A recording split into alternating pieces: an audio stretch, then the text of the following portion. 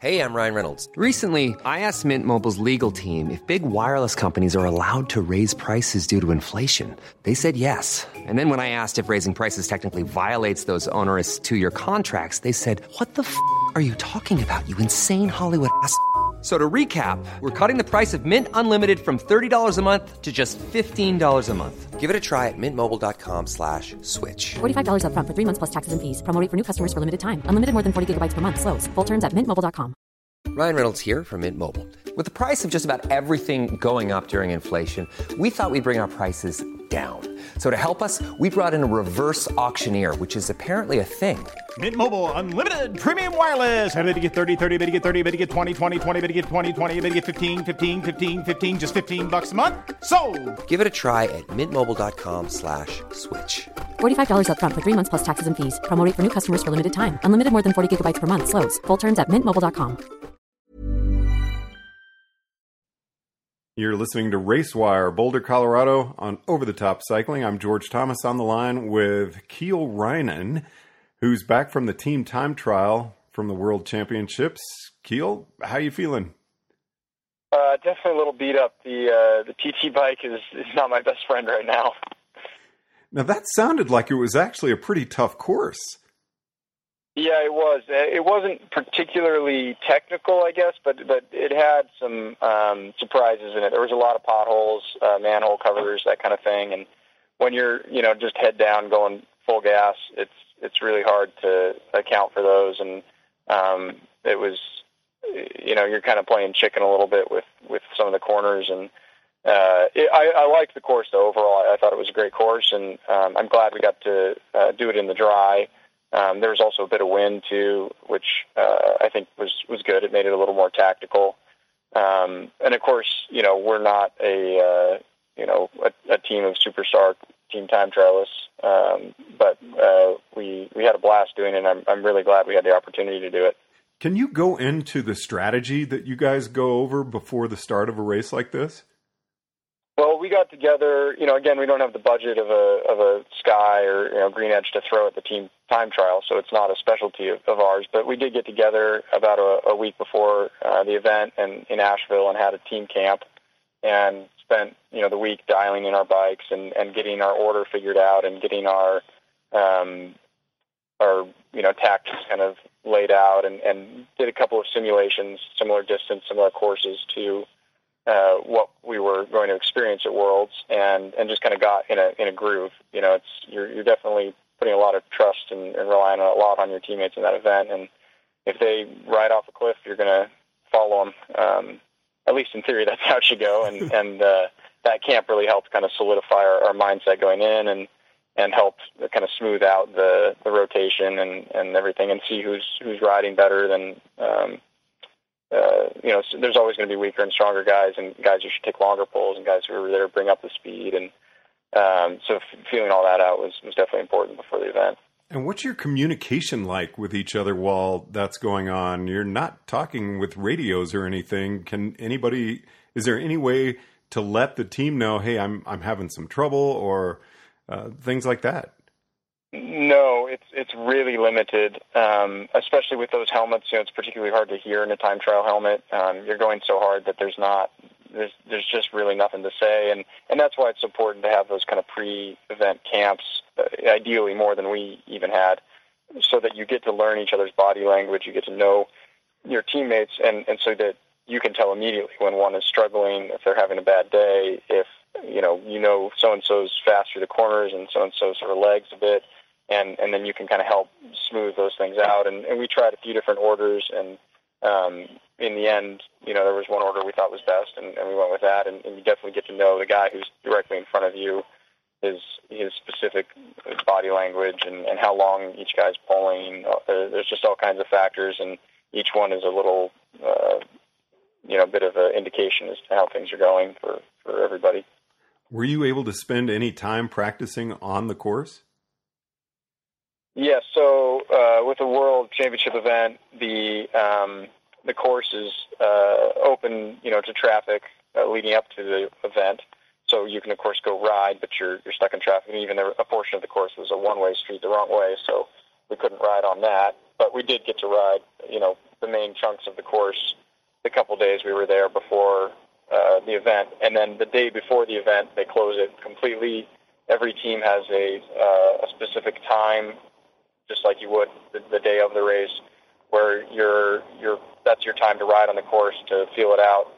And you're allowed to ride at whatever pace you want, but you have to keep moving. And so they gave, I don't know, maybe 3 or 4 minute gaps between each team, and you just ride the course at your pace. So we picked a couple of sections that we thought were the more technical parts of the course and did those at 100%.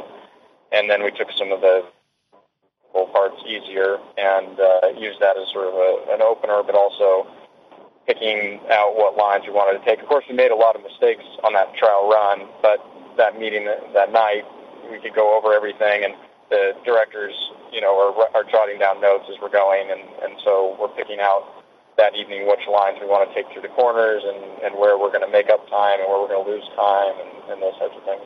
Now, is a director with you able to communicate at all? Oh, yeah, right. So we all do have radios. They are two-way radios, but there's not a chance in hell you'd be able to use your radio for talking, but the director can talk to you, and that is the one voice or noise you can hear in that helmet is the radio in your ear. So you don't, as a director in that situation, you don't want to over-communicate.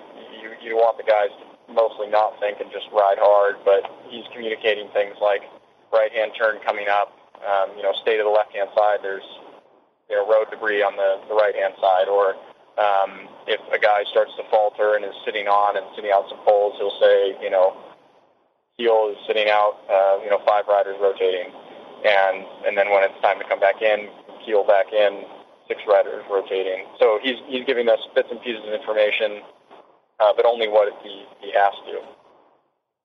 Now, what is your level of concentration like during a team time trial? What are you focusing on when you're at the back, when you're right in the middle, and then at the front? I know that's a long question. Have a term, turn your brain to zero, and that's, the best racers can just turn their brain off and suffer, and that's definitely what it feels like in a TTT. You don't want to be thinking about, taking the corner perfectly or how much longer till your next pole. Those types of things are kind of, they only sort of mess up your rhythm. You don't want to be thinking how long is left. It's important to meter out your effort, but if you do enough trial runs and practice enough at it, it should all come, pretty naturally. At one point, it is really difficult to think when you're going that hard. At one point, into a corner, a guy had swung off, one of our riders, and was coming back, and he wasn't going to make it to the back of the 6 of us in time before the corner, so he was sort of next to me going into the corner, and at first I tried to take it on the inside, and I realized that the corner was going to sort of close on us, so I just let him in front of me, which of course messed up our order. And so a little bit later I thought I'll sit out for a rotation and slot back in my normal place so that we're not out of order anymore. And I sat out. One guy went through over the top of me. I let him know I was sitting on. And then not one guy later, I just forgot what I was doing and got back in the rotation. And so I didn't end up correcting the mistake at all, and it didn't matter particularly, but that's how hard it is to, think during that type of effort. So you really are supposed to stay in that order throughout the event. Yeah, that's the goal. But the other thing about a TTT is it's a bit like theater. The show must go on. So regardless if the guy crashes or somebody has a mechanical or everyone hits a pothole and gets disoriented, you get out of order, those are things that can all happen, and you can't stop and get worked up about it because you're losing time. So it's all about just going with the flow. We had a set order, that was the ideal order, but once it's out, then it's out, and you just got to not worry about it. So it didn't really faze anybody. I made an attempt at correcting it, but it was in the end it wasn't a big deal. So what was United Healthcare's goal, and did you meet that? Yeah, it was always going to be tough, somewhere between tough and impossible for us to win that race. But it was for us. It was about going out, giving 110% that day, and doing the best with the guys we have. a lot of teams spend a lot of money on equipment specific to this event, and a lot of teams pour a lot of money into this event, hire guys specifically for this event, and have more than a week to train together specifically for it. So that being said, we had high expectations of ourselves, and we wanted to make sure that we made it count.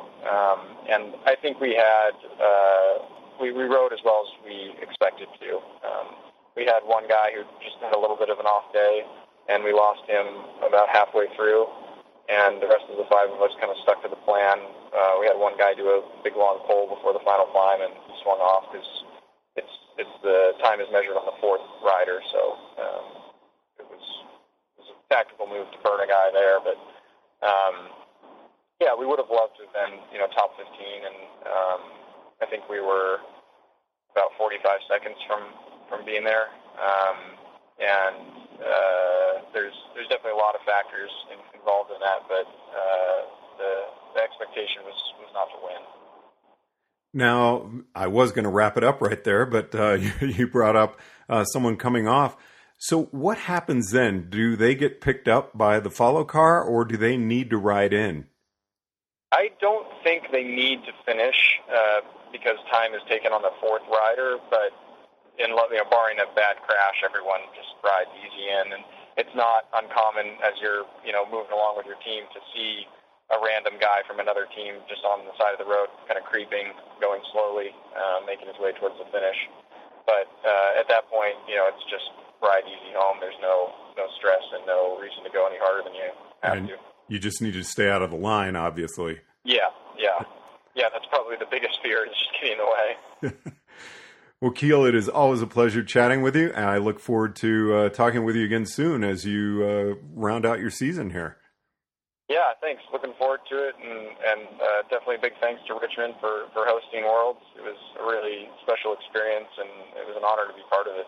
Yeah, one last question. What were the crowds like out there for a team of Americans? Yeah, they were good and getting better. Definitely people were starting to fit in.